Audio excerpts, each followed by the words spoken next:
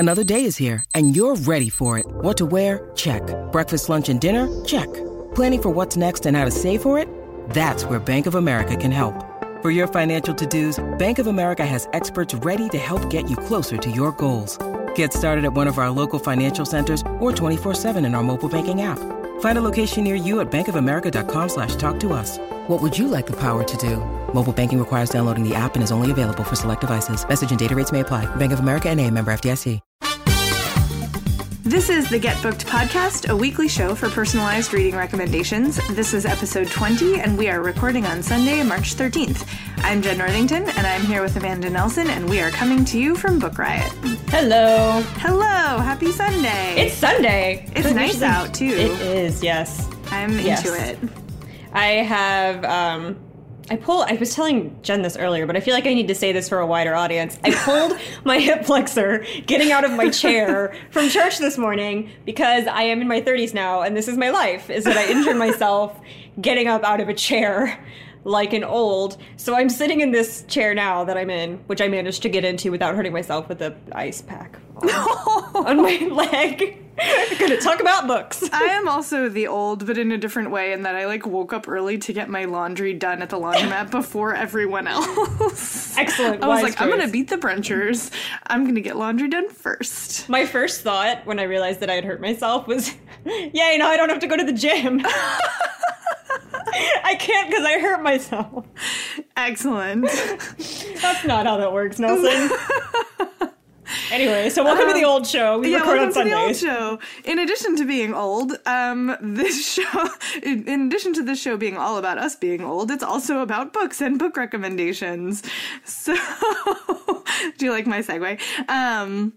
So yes, this podcast is just full of recommendations for people who have written into us to ask us what they should read next. So if you have a what do I read next question in that maybe a little life broke your heart, or you need something to fill the hole that Percy Jackson has left, in that there are no more books, and you need something to get you through that, we understand. We're here for you.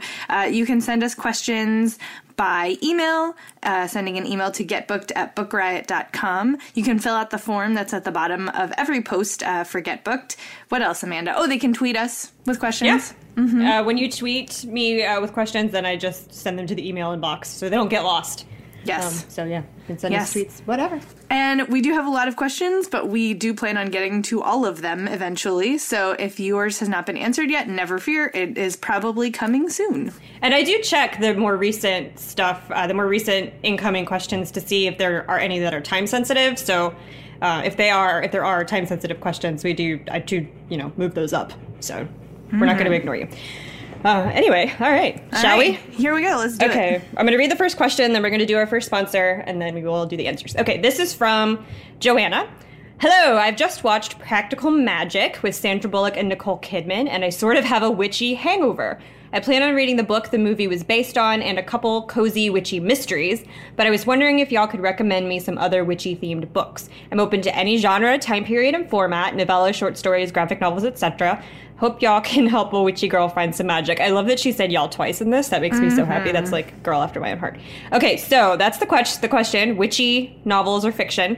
Our first sponsor for the show is Burn Baby Burn by Meg Medina, which I'm so excited about because I love Meg Medina so much. This is a YA novel about a girl named Nora Lopez. She's 17 and it's New York in the summer of 1977. So there's that was the summers there was that huge blackout. There was a bunch of arson also because, blackout. But it's also the son of Sam, so that the serial killer who is shooting women on the streets.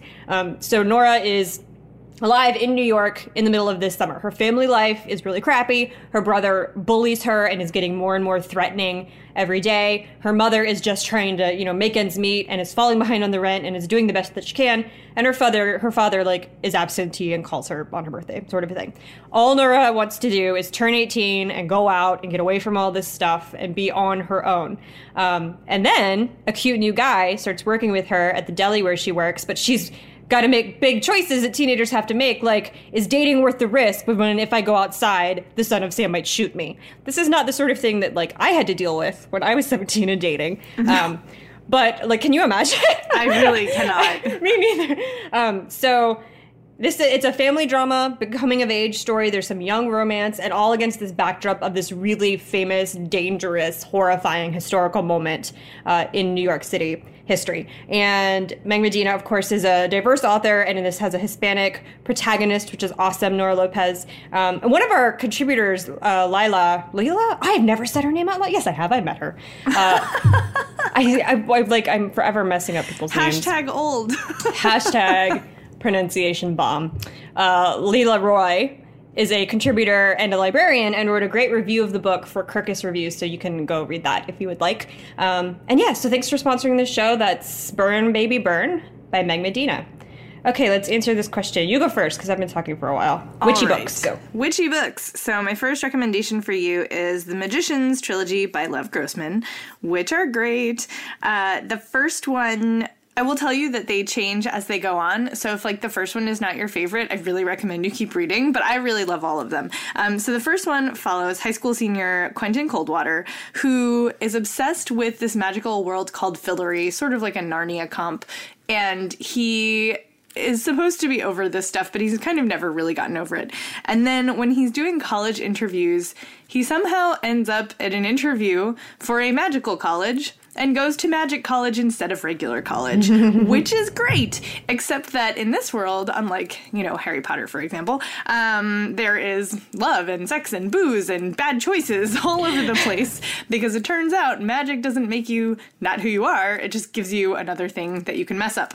So if you are interested in the idea of Harry Potter plus like drugs and sex, this series is for you. Lev Grossman is so smart and funny. He's a really great writer, and I really enjoyed these. It's a very different sort of take on what it means to be a magical teenager, and I really enjoyed it. I mean, it's definitely a little grim in parts, but there's some really clever, fun, bantery moments. There's a really great adventure story, and like I said, the series just gets better and better as it goes along. I love it so much. And now there's a new show, which actually they've like upped.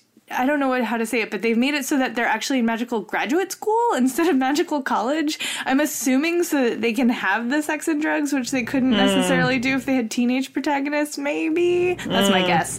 I haven't been watching it because I don't have actual TV, but it's on my list for when it comes to streaming, and I have heard great things. So that is a recommendation for The Magicians, which is the first in a trilogy by Lev Grossman.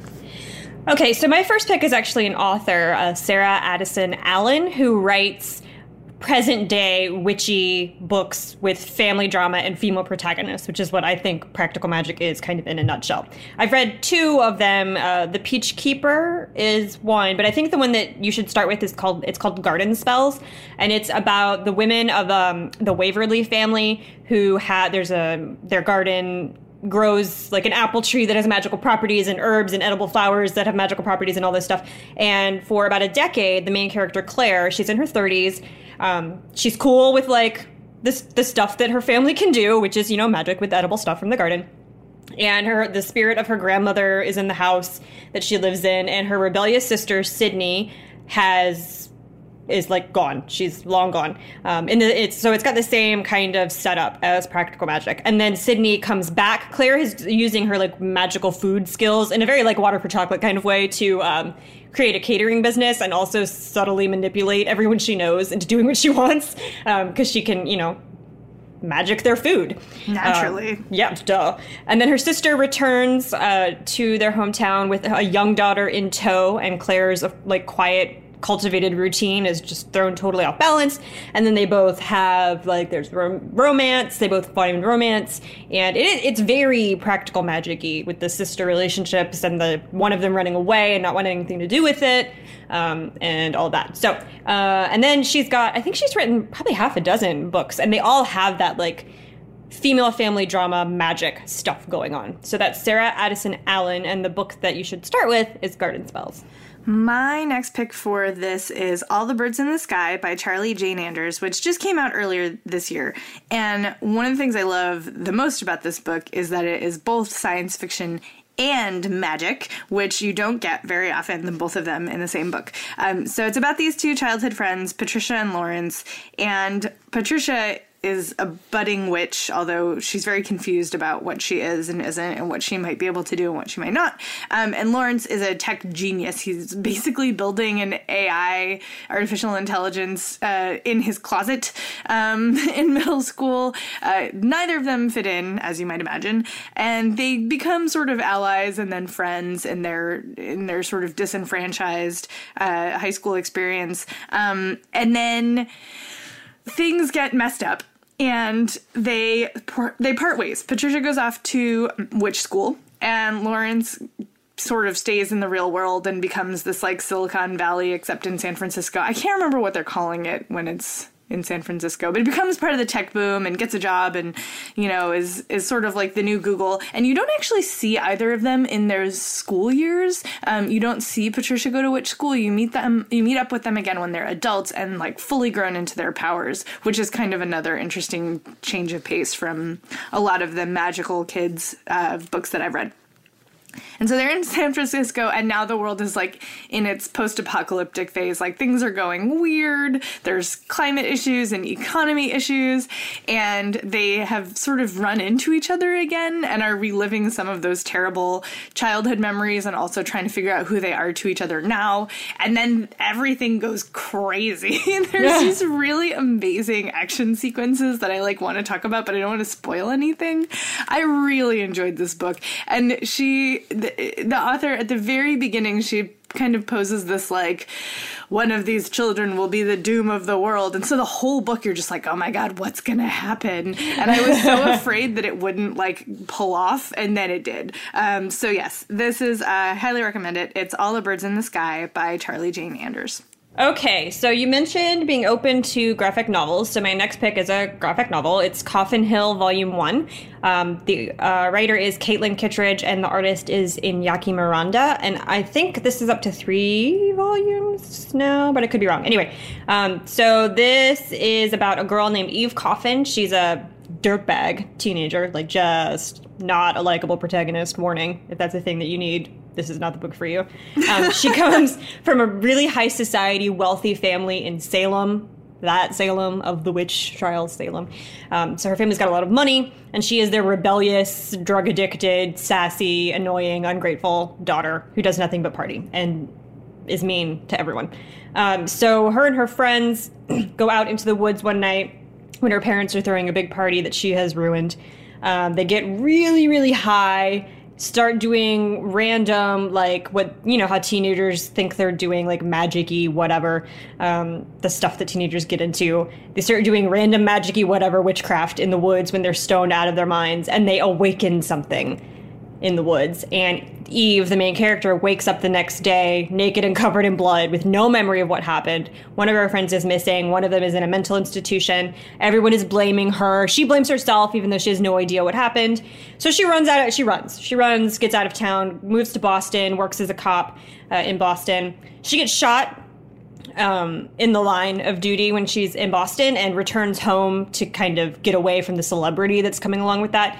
And when she comes home, it's been 10 years, and she realizes that whatever it is that she woke up in the woods that night 10 years ago is still out there and is ruining her town. So she has to decide if she's going to do something about it or if she's going to continue to be a dirtbag, which she is for most of the book.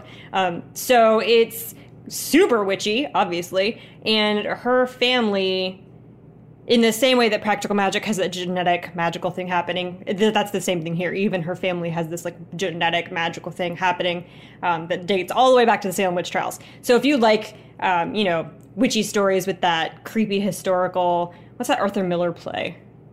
The Crucible. The Crucible, yeah, that creepy historical, like, Crucible type hysterical tone or, like, feeling of ominous things where you can't ever tell if, like, everyone in the book is actually cursing you or is maybe just a little crazy, like that sort of unreliable narrator thing, then you will like this. I liked it a lot. The art is really, really great. It's creepy.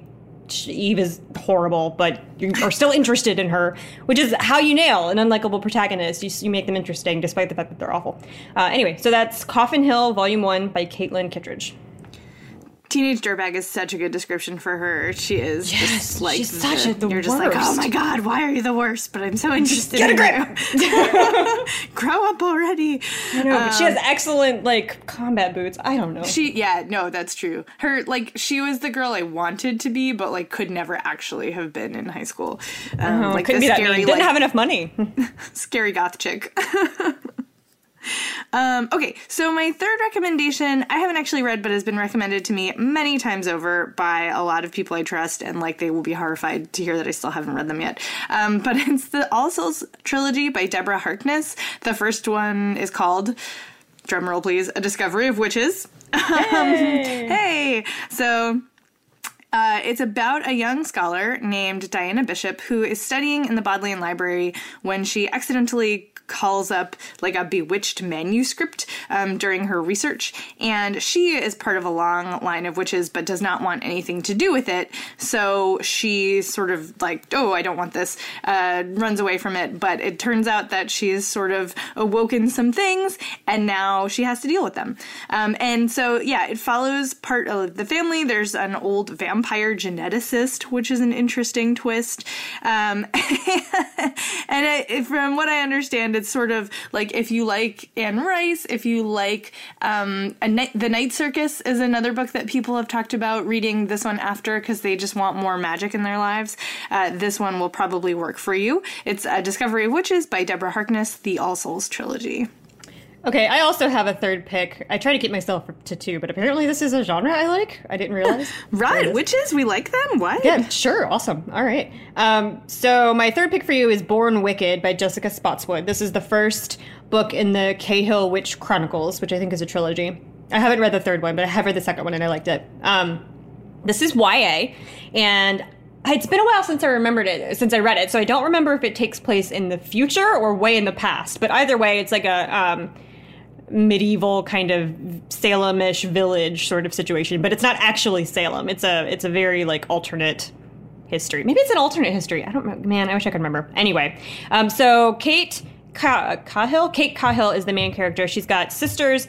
They are witches, basically. But in this universe, being a witch is the worst. If you are caught being a witch by the Brotherhood, which is the government/religious agency that oversees society, you'll be put into an asylum or thrown in prison, or you might just like mysteriously die. So she can do all of this magic, but she has to keep it a secret and also keep her sister's abilities secret so that nothing bad happens to them. But they also have to get married in this society. You get married or you join the sisterhood, which is the female equivalent of the Brotherhood. Obviously, it's the religious organization for women. So you can either join the sisterhood or you can get married and do the Handmaid's Tale kind of thing.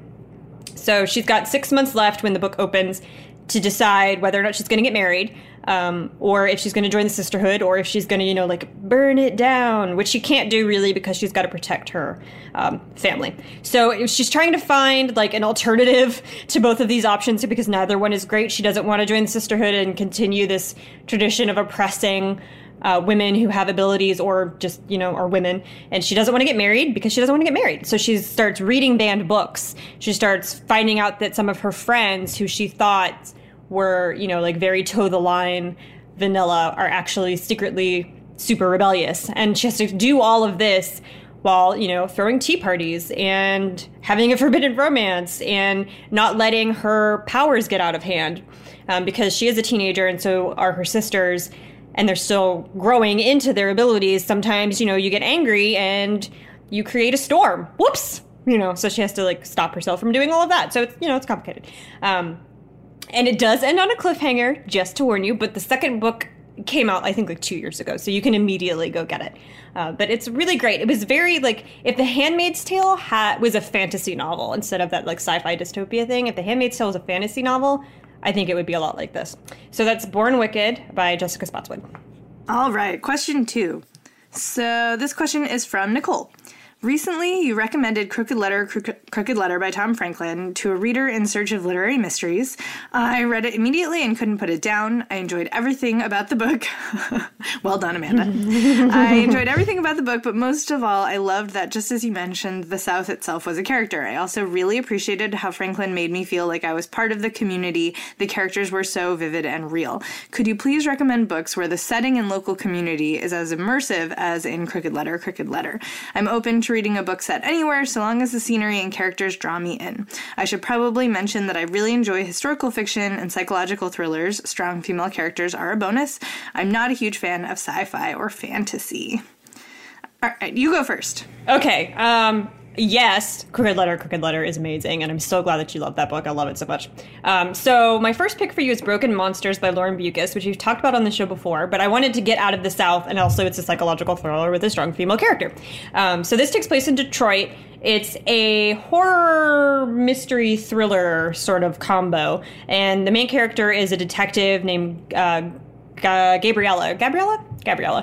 And she is investigating a series of really gruesome and strange murders, the first of which involves a little boy and like the top half of his body being sewn onto the bottom half of a deer. So that kind of like weird, ominous, gruesome kind of stuff. So obviously trigger warnings abound in the book, super violent. She also has a teenage daughter who is trying to catfish a predator for reasons I don't remember in the book, but it's like super complicated. There's a freelance journalist who is just the worst. His name is Jono, and he's doing whatever he can to like get the story of Detroit and its, burgeoning new hipster art scene, and he's just a gross bro. He's a journalist bro.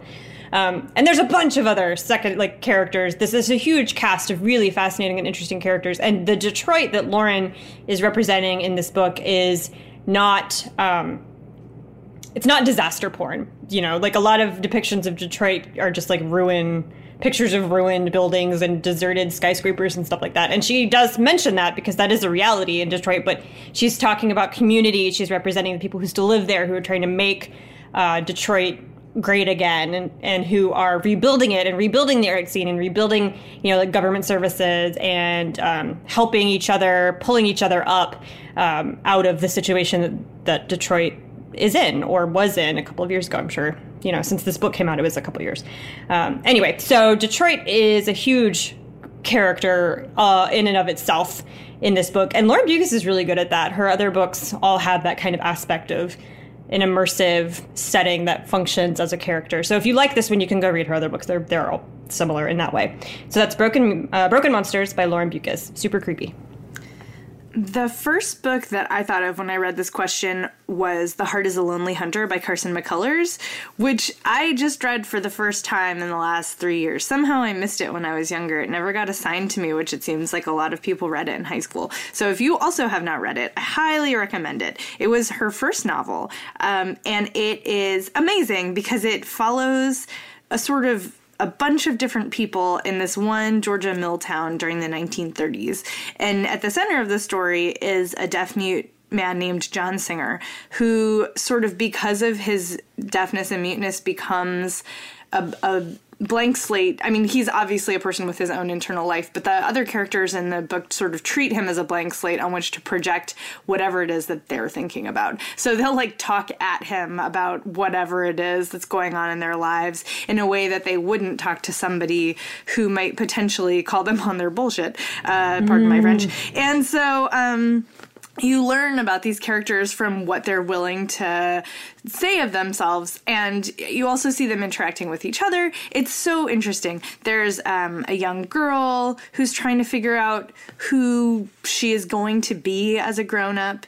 There's a family who's dealing with sort of the illness inside the family. There's just all kinds of different people in the town, and by it jumps around from one person in the town to the next. And so you get this really cool 360 view of what it's like to be part of this community, what it's like to want to be part of it, to not want to be part of it. It's an amazing book. And she's an incredible writer. She's very sort of spare with her words, and in doing so sort of lets everything shine through without sort of flashy prose. I loved it. So that's The Heart is a Lonely Hunter by Carson McCullers. Okay, my second pick for you is The Land of Love and Drowning by Tiffany Yannick, and this takes place in the Virgin Islands. So it starts in the early 1900s, and it's set against the backdrop of the Virgin Islands, ownership, whatever, of the Virgin Islands being transferred from the the Danish to the U.S., Danish rule to American rule.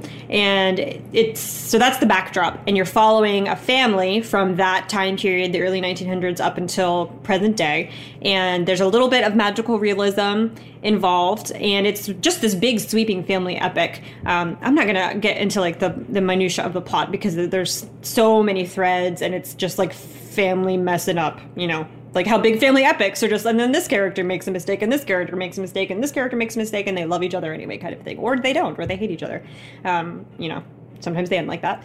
So it covers about 60 years, and it focuses a lot on father-daughter relationships, mother-daughter relationships. There's some love affairs. There's curses, like actual curses. Lots of people die, as they do in family epics. But the setting is amazing. The way that she writes the Virgin Islands is so good. Like, you're going to feel salty. Like, when I was reading the book, I just felt, and not salty like angry, like how we use it now, but like literally like I was, like, I don't know, climbing out of the ocean on a hot day, salty. I just felt like I was there. And I've never been to the Virgin Islands, so I don't know if that was an accurate feeling. But her writing is so evocative and like transports you to the beach, and the heat and like the sweltering and like the fragrant air, just all of it. She writes it so well. And the Virgin Islands are definitely a character, and not just the Virgin Islands as a whole, but like the neighborhood where this family lives. And then this one individual tiny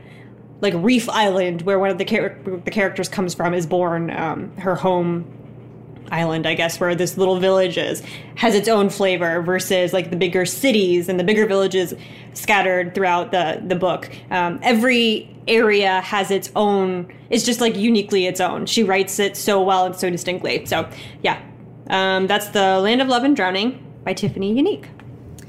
All right, and my second pick for this is A Brief History of Seven Killings by Marlon James, which won the 2015 Man Booker Prize for Fiction.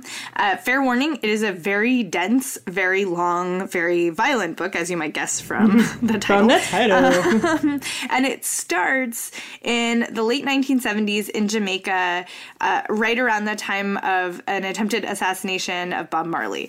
And you bounce around through so many different characters. So there's like a CIA man who's rigging up stuff, and then there's the guy who sort of rules this one neighborhood in Jamaica, and then there's, the person who works at the Bob Marley house compound, and then there's a woman who slept with him once, and there's just all of these different people who are all sort of revolving around him, who they refer to him as the singer. But it's actually, when I went into it, I was expecting a book 100% about Bob Marley, and that is not accurate. Like, this book is kind of about Bob Marley in the same way that Moby Dick is a book about a whale. Like, he is there and moves the plot along, but really it's much more about the internal lives of the people who are in his orbit.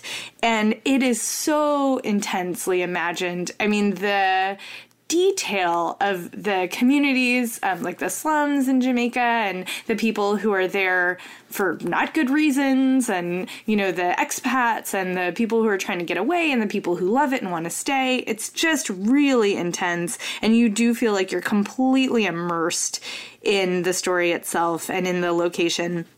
There's this one scene where a gunman is running away from a rival gang, and he's ducking through all of these shanties and climbing over railroad tracks and all of these things, and you feel like you're there with him, like getting dirty and stumbling through puddles and trying to climb up the hills, and it's really intense. And then it moves from Jamaica into New York, and so you get these really, like, this really different sort of viewpoint from going from Kingston to New York and then back to Jamaica. It's really intense. And you will also learn a lot about history. I did not know a lot of the things that this book talks about in great detail. So that was really fascinating. And I've loved his books, Marlon James's books, since I read The Book of Night Women, which is another amazing novel, and much shorter, in fact, if you were intimidated by the length of A Brief History of Seven Killings. So yes, but I highly recommend it, especially for you in this situation. So A Brief History of Seven Killings by Marlon James. I am so intimidated by the lengths. It's long. It's long. You can read it in bits, though, because it is very episodic. Like, it switches voices a lot, so you could go sort of bit by bit. How would it be on audio? This is like a digression. I mean, a lot of it is in dialect or patois, so I think it would depend on the narrator. You need a really good narrator. I'm gonna look into that. I have questions. Okay, question 3. This is from Nina. I'm a little obsessed with Downton Abbey and was wondering if you knew of any books that are similar. I've just finished reading Remains of the Day, which I thought had a similar feel and I really enjoyed. Do you have any other suggestions like that? I would really like a book with a good dose of romance in it, but I'm not fond of the romance genre. So again, that's Nina. Oh man, Remains of the Day is one of my favorite books. Good pick for you. So I guess I'll go first. Sure. So my first pick is The House at Tynesford by Natasha Solomons. And this book takes place a little bit later than Downton Abbey. It's right before World War II instead of World War I. And the main character is a girl named Elise who is from Vienna. She's Jewish and is realizing at the beginning of the book that it's no longer safe to be Jewish in Vienna in 1938. So she leaves her upper class pretty wealthy life in Vienna and moves to England to become a parlor maid in a big house. So there's that upstairs, downstairs thing going on. So she arrives at the house. The house is called Tynesford and, serves drinks to people on the lawn and polishes silver and dusts and does the thing where she's a parlor maid. But she knows, and everyone else in the house knows, that war is coming. And when the master of Tynesford, his young son, Kit, comes home in preparation for the war, he and Elise become friends, and then maybe more than friends, ? So there's there's your romance thing between the son of the guy who owns this giant house and the parlor maid, which happens a lot in Downton Abbey. So much of that in Downton Abbey. Anyway, and there's a big tragedy and then a twist in this book. But I'm not gonna give it away or spoil it. But it does not. It doesn't end the way that you expect when you're going into a book knowing that she develops a romantic relationship with the owner or the owner's son, whatever. So I'm going to leave it at that because I don't want to give it away. But it's very Downton Abbey-ish. So that's The House at Tynesford, Tyneford, and it's by Natasha Solomons. My first pick for you is Longbourn by Jo Baker, which is a retelling of Pride and Prejudice from the downstairs perspective. It's all about the servants who work at Longbourn and have to deal with crazy Mrs. Bennet and, Elizabeth's skirt that gets all muddy when she hikes through the fields to go to Jane when she's sick, and all of these things that you don't necessarily think about unless you actually get to see the downstairs folks like you do in Downton Abbey. And so I actually don't usually read rewrites of classics, but I loved this book. It was so well done. Sarah is the housemaid and does the laundry and unsures the chamber pots. But then there's a new footman. And there is a love story. And his backstory is very interesting because you hear a lot when you read the Austen novels about the militia are stationed away and the men in the regiment in their very fine uniforms, but you have no idea even what war they're fighting. They're just kind of there as set dressing.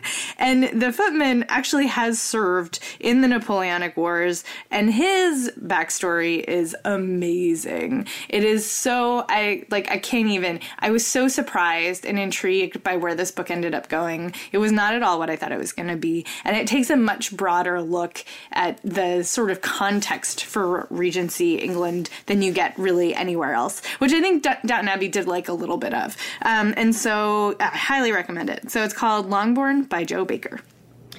Okay, my second pick for you is a classic. It's called Brideshead Revisited. It's by Evelyn Waugh, and I love this book so much. So you're following a character named Charles who is from, like normal middle class family, and he goes to Oxford for school, and in his third year at Oxford, he meets another 19-year-old named Sebastian. Sebastian is a partier, and he obviously comes from a wealthy family, like super wealthy. He's eccentric and weird. He carries around a teddy bear named Aloysius that he talks to as if it's cognizant of what he's saying to it. He's super, he's just very effervescent. He's an effervescent character who Charles is immediately drawn to. So Charles becomes his friend. There's lots of hints, both subtle and overt, that the two become romantically involved, and he gets kind of drawn into Sebastian's world, and then he goes home with Sebastian to his family to meet his family and gets more and more involved in their family drama. And their family is basically Catholic aristocracy. They are so rich and so religious, which can be a problem for Sebastian, who very obviously is gay and an alcoholic. So Charles and Sebastian's friendship / romance maybe becomes maybe like a problem for the family. The family starts to kind of nudge Charles to move on. And so Charles moves on to Sebastian's sister, who he then becomes obsessed with after he's done being obsessed with Sebastian. So there's lots of like weird love triangle thing happening. There's not a lot of downstairs in this upstairs downstairs, but you get the perspective of a character who isn't used to that kind of wealth through Charles, the main character. And it is historical fiction. This takes place, I think, right after World War I. So it's like the end of Downton Abbey / post Downton Abbey, just slightly. But Sebastian is one of the best characters in literature. He's just so strange. Like, he's so strange, and he's got all of this ennui. And I'm usually not here for like rich white boy whining, but his is like real. I don't know. It's just very well written, and I love it so much. Anyway, so that's Brideshead Revisited by Evelyn Waugh. I am realizing that my next pick doesn't have a whole lot to do with Downton Abbey, except that anytime somebody's like, I like historical fiction, I'm like, great, you know what you should read? So I'm going to recommend it anyway. It's The Queen of the Night by Alexander Chee, which I am just obsessed with. It came out in February. It is also pretty long, but it is so good. It's about a woman named Liliet Byrne, who is a famous soprano opera singer. She is like renowned in courts, and she goes to balls, and men swoon at her feet and give her diamonds, which she throws in the trash, and she's very glamorous. And then you start to find out that her life has not always been like this, that in fact this might not even be her real name. And the whole thing takes place in it's the Second Empire. No, is it the Third Empire? It's it's late in, it's like the last point at which France had an emperor. And the thing that reminded me of when you talk about Downton Abbey is like the soap opera-ness of it. All of the like tangled lives and the clandestine goings on and like the attempt to maintain propriety reminded me a lot of the politics in The Queen of the Night. Liliet, as you start to find out more and more about her past, it turns out to be a very canny survivor. She kind of makes herself into whoever she needs to be to get through whatever situation she finds herself in. And it's fascinating. So you get this huge tour of France during this time, right after the Franco-Prussian War. And it's just fascinating. It's really, really fascinating. She is such an interesting, smart character. There is a romance. There's like more than just a romance, but there is a really lovely sort of lost, doomed romance. And it's just incredible. I loved it. And it's really lush. Like all of the details of like the clothes and the people and the balls and all of that jazz is in there to the nth degree, which I really also loved. So that is The Queen of the Night by Alexander Chee. The clothes and all of that stuff is the only reason I watched Downton Abbey. Right? Like all of those great, like glitzy sort of details. It's really fascinating to me. And the amount of research that has to go into like, did they have bustles? What were their bustles like? Like what kind of jewelry would they have been wearing? Like I can't even handle it. And The Queen of the Night actually revolves a lot around jewels in particular, which is fun. Anyway. All right. Question 4. Okay. That's you. It's me. This question is from Amy. Dear Amanda, I recently read The Oregon Trail by Rinker Buck and just finished A Man Called Ove by Fredrik Backman.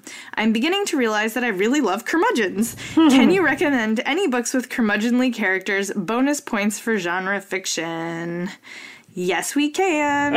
Oh, curmudgeons. Oh, curmudgeons.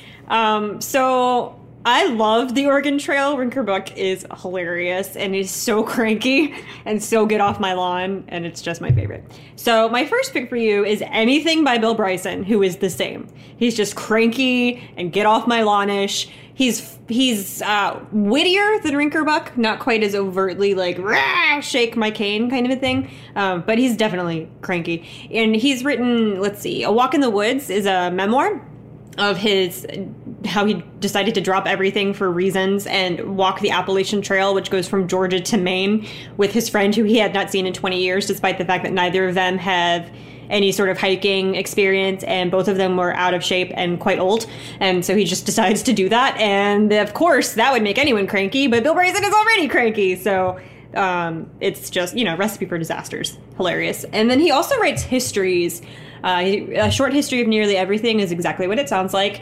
Home, or is it At Home? Do you know Home or At Home? One of the, you can look it up. What is it? It's Home. It's Home. Home. I think okay. It's Home. It's a history of homes, like ovens and bedrooms, and why we have dressers and fireplaces and stuff like that, which sounds like it could be super boring, but it's actually really fascinating. And somehow he manages to infuse these histories that he writes with his crankiness and his curmudgeonliness, which is great. It's a talent. So anything by Bill Bryson. That's my first pick. It is a talent. My first pick for this question is The Hottest Dishes of the Tartar Cuisine by Alina Bronsky, translated by Tim Moore. Have you read this book, Amanda? I really need you to read this book. Okay. I love it. The main character, Rosa, who's also the narrator, is just the worst in the most delightful way. She is so snarky and, superior and just thinks everybody else is a complete and utter idiot. She has a 17-year-old daughter named Sophia who gets pregnant by an unknown man.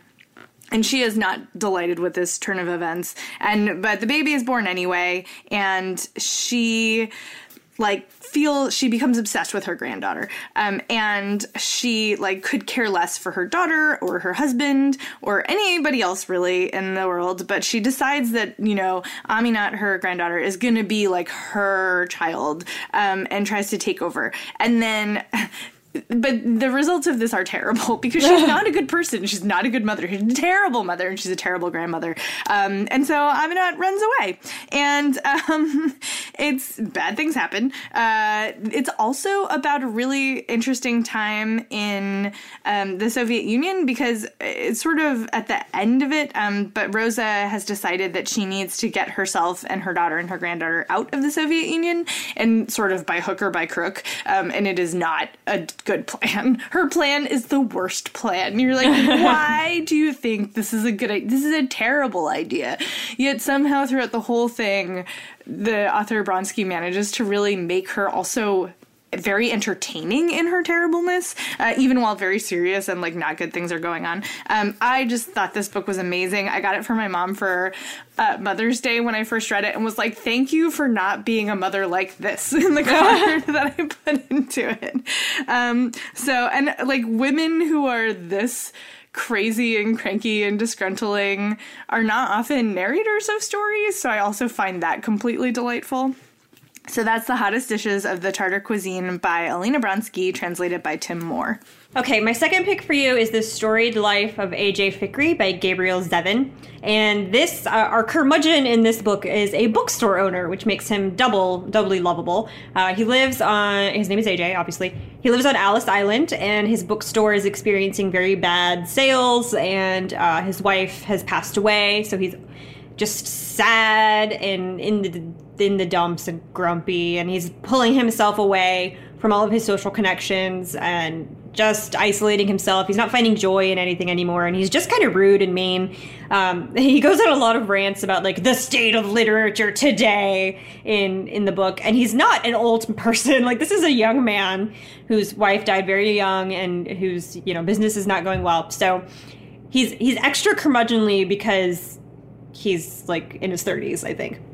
Anyway, so one morning he gets a mysterious package at his bookstore that changes his life, and that package is a baby that is like abandoned on the front steps of his business. And so this gives him an opportunity or a reason to kind of start over, and he has to rethink everything he thinks about life and his community and his relationships and his future and his bookstore, because now he has a child in his house that he needs to support, and there's a bit of a romance in there, and it's just about like the rebirth of a heart. AJ's heart is broken at the beginning of the book with the death of his wife, and what he sees is the death of his business. But it's really a love story to like independent booksellers, which is really great, and it's just lovely and very heartwarming. Despite the fact that he is such a jerk, and I hated him for like 95% of the book because he's so cranky and whiny about like Amazon and e-readers, which just I have feelings about that. Anyway, I got curmudgeonly about it. Like, as I was reading it, I'm like, grumble, get off my lawn, grumble. So.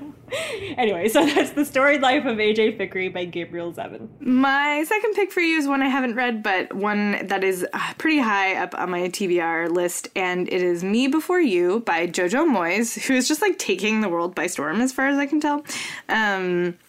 And this is, so there are two main characters. There's Lou Clark, who is not the curmudgeon. She works at a tea shop. She's trying to figure out whether or not she's actually in love with her boyfriend. You know, her life is like kind of fine or maybe not so great, but it's all right. And then there is Will Traynor, who was in a motorcycle accident and now just hates life. He hates everything. Everything. He hates everyone. He is not a happy person, and he is not nice to other people. And you can kind of see where he's coming from. But, you know, you also are just like, dude. So he was like wealthy and successful and adventurous, and now he's in a wheelchair and he can't really use his hands or his body anymore. And Louisa ends up getting hired to take care of him. And their relationship then forms the rest of the book. So you get a curmudgeon, and you get like the book that, like, the story of like what happens when you are forced to sort of be outside of your own personal comfort zones. So that is Me Before You by Jojo Moyes. All right. Let's see. Oh, our second sponsor. Okay, before we move on. We are our second sponsor. We're actually doing a giveaway of our Start Here book, the first volume. We've got two, but the first volume we're giving away for the month of March. And all you have to do is sign up for one or more, if you feel like it, of our newsletters. And when you do sign up, you will get a link to download a copy of the book Start Here to whichever format fits your e-reading device or your phone. And if you're unfamiliar with these books that we put together, the subtitle is Read Your Way into 25 Amazing Authors. So we took the Reading Pathways concept, which is a column that we have on the site where we tell you where to start with a certain author, what to read after that, and turned it into a book. We had some guest writers. Erin Morgenstern, who at the Night Circus, does a chapter on Neil Gaiman. Joe Hill does a chapter on Bernard Malamud. Kevin Smokler, who wrote Practical Classics, does a chapter on Sherman Alexie. I did a chapter about Charles Dickens, where to start with Charles Dickens. You've got Gabriel Garcia Marquez and John Irving and Stephen King and Cormac McCarthy. And, well, 25. We've got 25 amazing authors and where to start with their work and what order we think is best to go in. And so you can get that for free if you enter. And I will leave a link in the show notes to go and get the free copy, or you can just go to bookright.com and in the search bar, just click the little magnifying glass and type in Start Here, and the giveaway will come up. I also wanted to mention we're doing a reader survey, and we're recording on Sunday, and the survey goes up tomorrow. So if you just go to bookright.com/survey, we want to know everything about your reading life in 2015. Like, we want to know how many books you read, what genres, what percentage was sci-fi, what percentage was romance, what percentage was, memoirs, and like how much money you spent, and if you listen to audiobooks, and if you listen to bookish podcasts, and if so, what are your favorites? Like, we love this kind of stuff. And these reader surveys we do every year, and it really helps us nail down what kind of content you guys are most interested in. It helps us figure out what videos and podcasts and new features and stuff we should be coming up with, in the following year based on the stuff that you guys like to read, which is the same stuff that we like to read. So we could just ask ourselves, but we would rather ask you. And plus we like digging into the stats of like how many books our readers read, because every year it turns out to be like way more than the average American, which of course it does. You wouldn't come to a book website unless you were like super into books. But it gives us like a nice, our people kind of feeling. So if you fill out the survey, it's long and we know it. So we enter you to give away, you into a giveaway for a $50 Visa gift card. If you do fill it out, you will be automatically entered to win a $50 Visa gift card, because it takes a minute because we're super nosy. Anyway, so the Start Here giveaway, reader survey is our second, and third sponsor, whatever. All right, moving on. Question number 5. Help, help, help. Oh, this is from Julie. I need help with recommendations for my dad. Oh, dads. Mm-hmm. He's a firefighter and has started reading at the fire station in his downtime. He's reading at a fast pace, and my mom and I need some new directions to go in so he doesn't need to go to work without a book. He has read all of the Robert B. Parker series, as well as the Alex Huck series and Vince Flynn. I've suggested the Jack Reacher series and Robert Kreis's Elvis Cole. What other authors and series should he read? He's open to nonfiction, but he mostly likes fast-paced fiction with military, spy, or police angles. You go first. You have more than me. Yeah, I do. I had a lot of thoughts about this one. I'm sure, yes. I bet. I mean, can you imagine? So my first pick for your dad is Chimera by David Wellington, which is the first in a new series following the exploits of a disabled Army veteran, James Chase, who gets drafted for a mission that he doesn't know why he's been picked. Really, anybody would sort of be the wrong pick for this because it's an impossible mission. The military, as is their wont, have accidentally created some monsters, and they need somebody to go and find them, track them down, because of course they've gotten loose, and like they do. Out, can they be re-imprisoned? Do they need to be killed? Are they going to kill other people in the meantime? And it's a really intense adventure story. I don't know if he's open to genre, but I think he would dig it because there's a lot of interesting tidbits about the military. At the same time, you're also getting these sort of, horror monster Frankenstein-y elements. And it's a really broad ranging story. And it was one of the first books I think I've ever read that had an amputee main character, which I thought was very interesting. Because he has this cool sort of robotic hand. And it's interesting the way it's handled. It's not the thing that saves him, but it's also not the thing that gets in his way. It's just part of who he is, which I thought was really well done. So that's if you think your dad might be open to sci-fi and he does like military characters, the Jim Chappell mystery series. I mean, they are kind of mysteries in the same way because you're trying to figure out what has happened with these escapees and how did they created and why were they created and what can be done to fix the situation. It's a really entertaining read. So that is Chimera by David Wellington.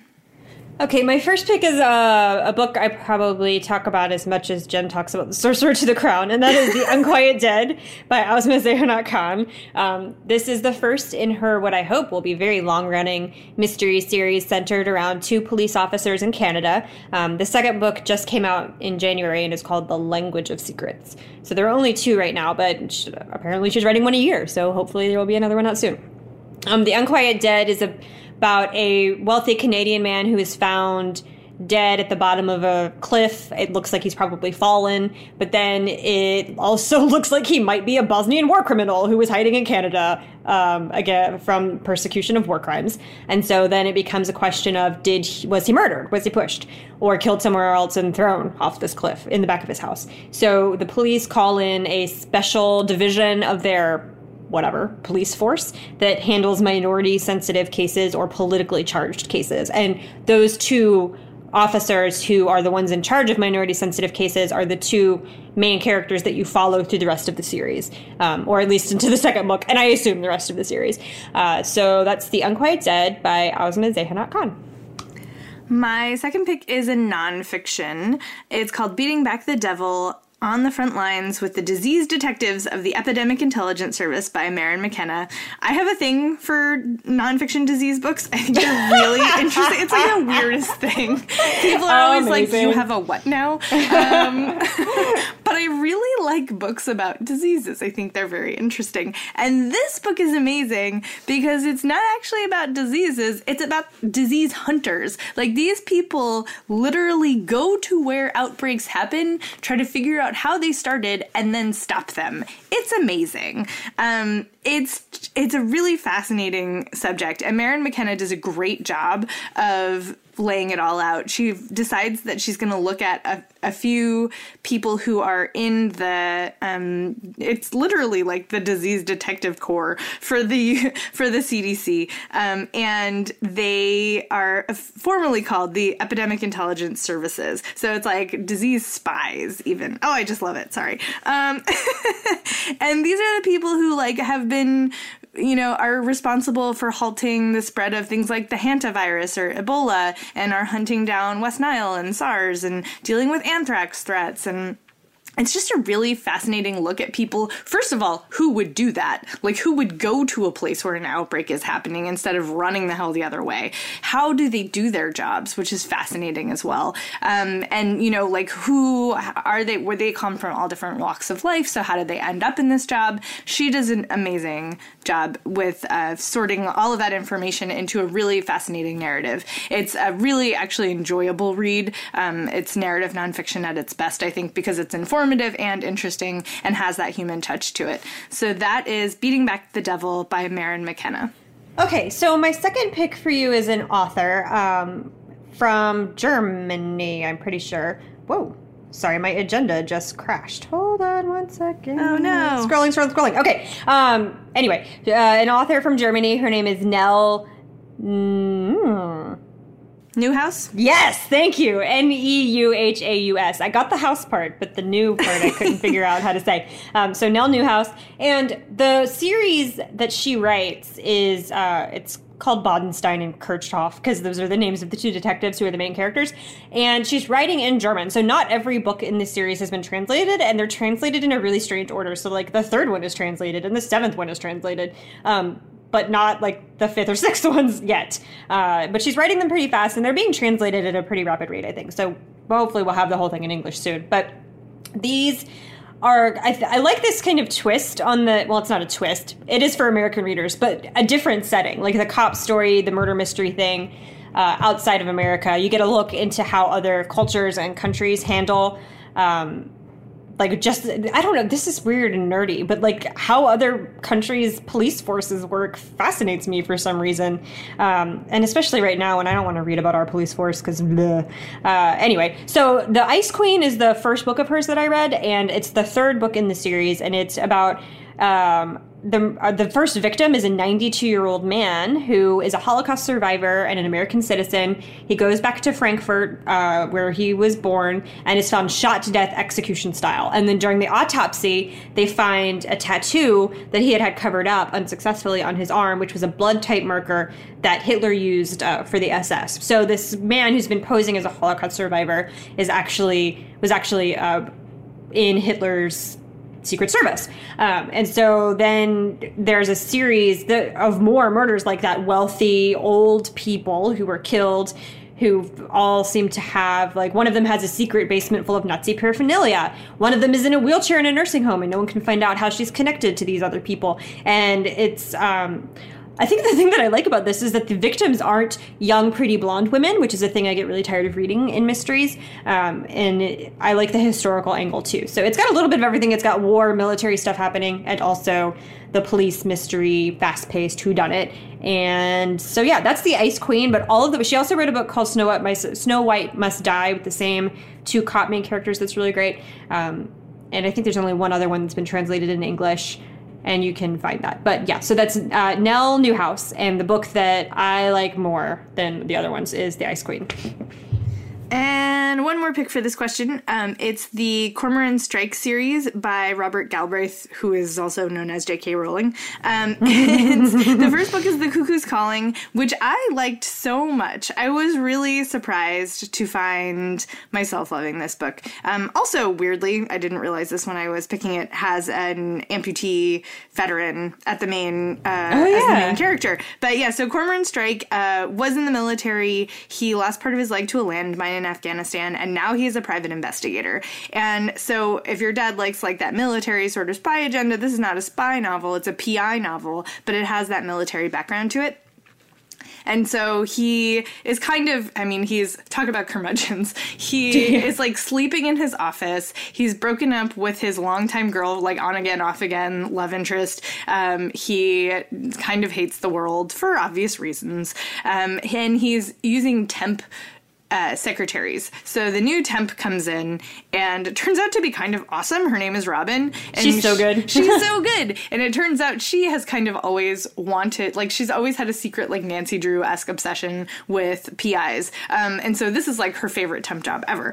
And so she kind of ignores his like curmudgeonliness and is just like competent and awesome in the meantime. And Cormoran Strike gets called in to try to find out what happened to a legendary supermodel, Lula Landry, who famously, or infamously rather is the right word, fell to her death a few months earlier. It had been ruled a suicide, but one of her family members believes that it was foul play.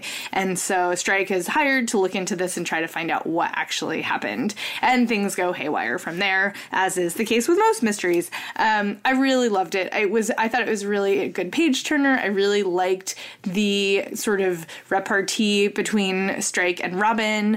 And I'm curious, although also a little apprehensive to see where that goes. Because like the will they won't they thing kind of drives me crazy sometimes. And there's like a little inkling of that in the beginning of this, but I don't know. We'll see. So yes, this is the first in the series. So if he's going through books really fast, there are already 3 of these out. I'm sure there will be more. So that is The Cuckoo's Calling by Robert Galbraith. All right. We should probably stop there. Yeah. So that's our show. I'm always tempted to like jazz hands, even though you can't see us.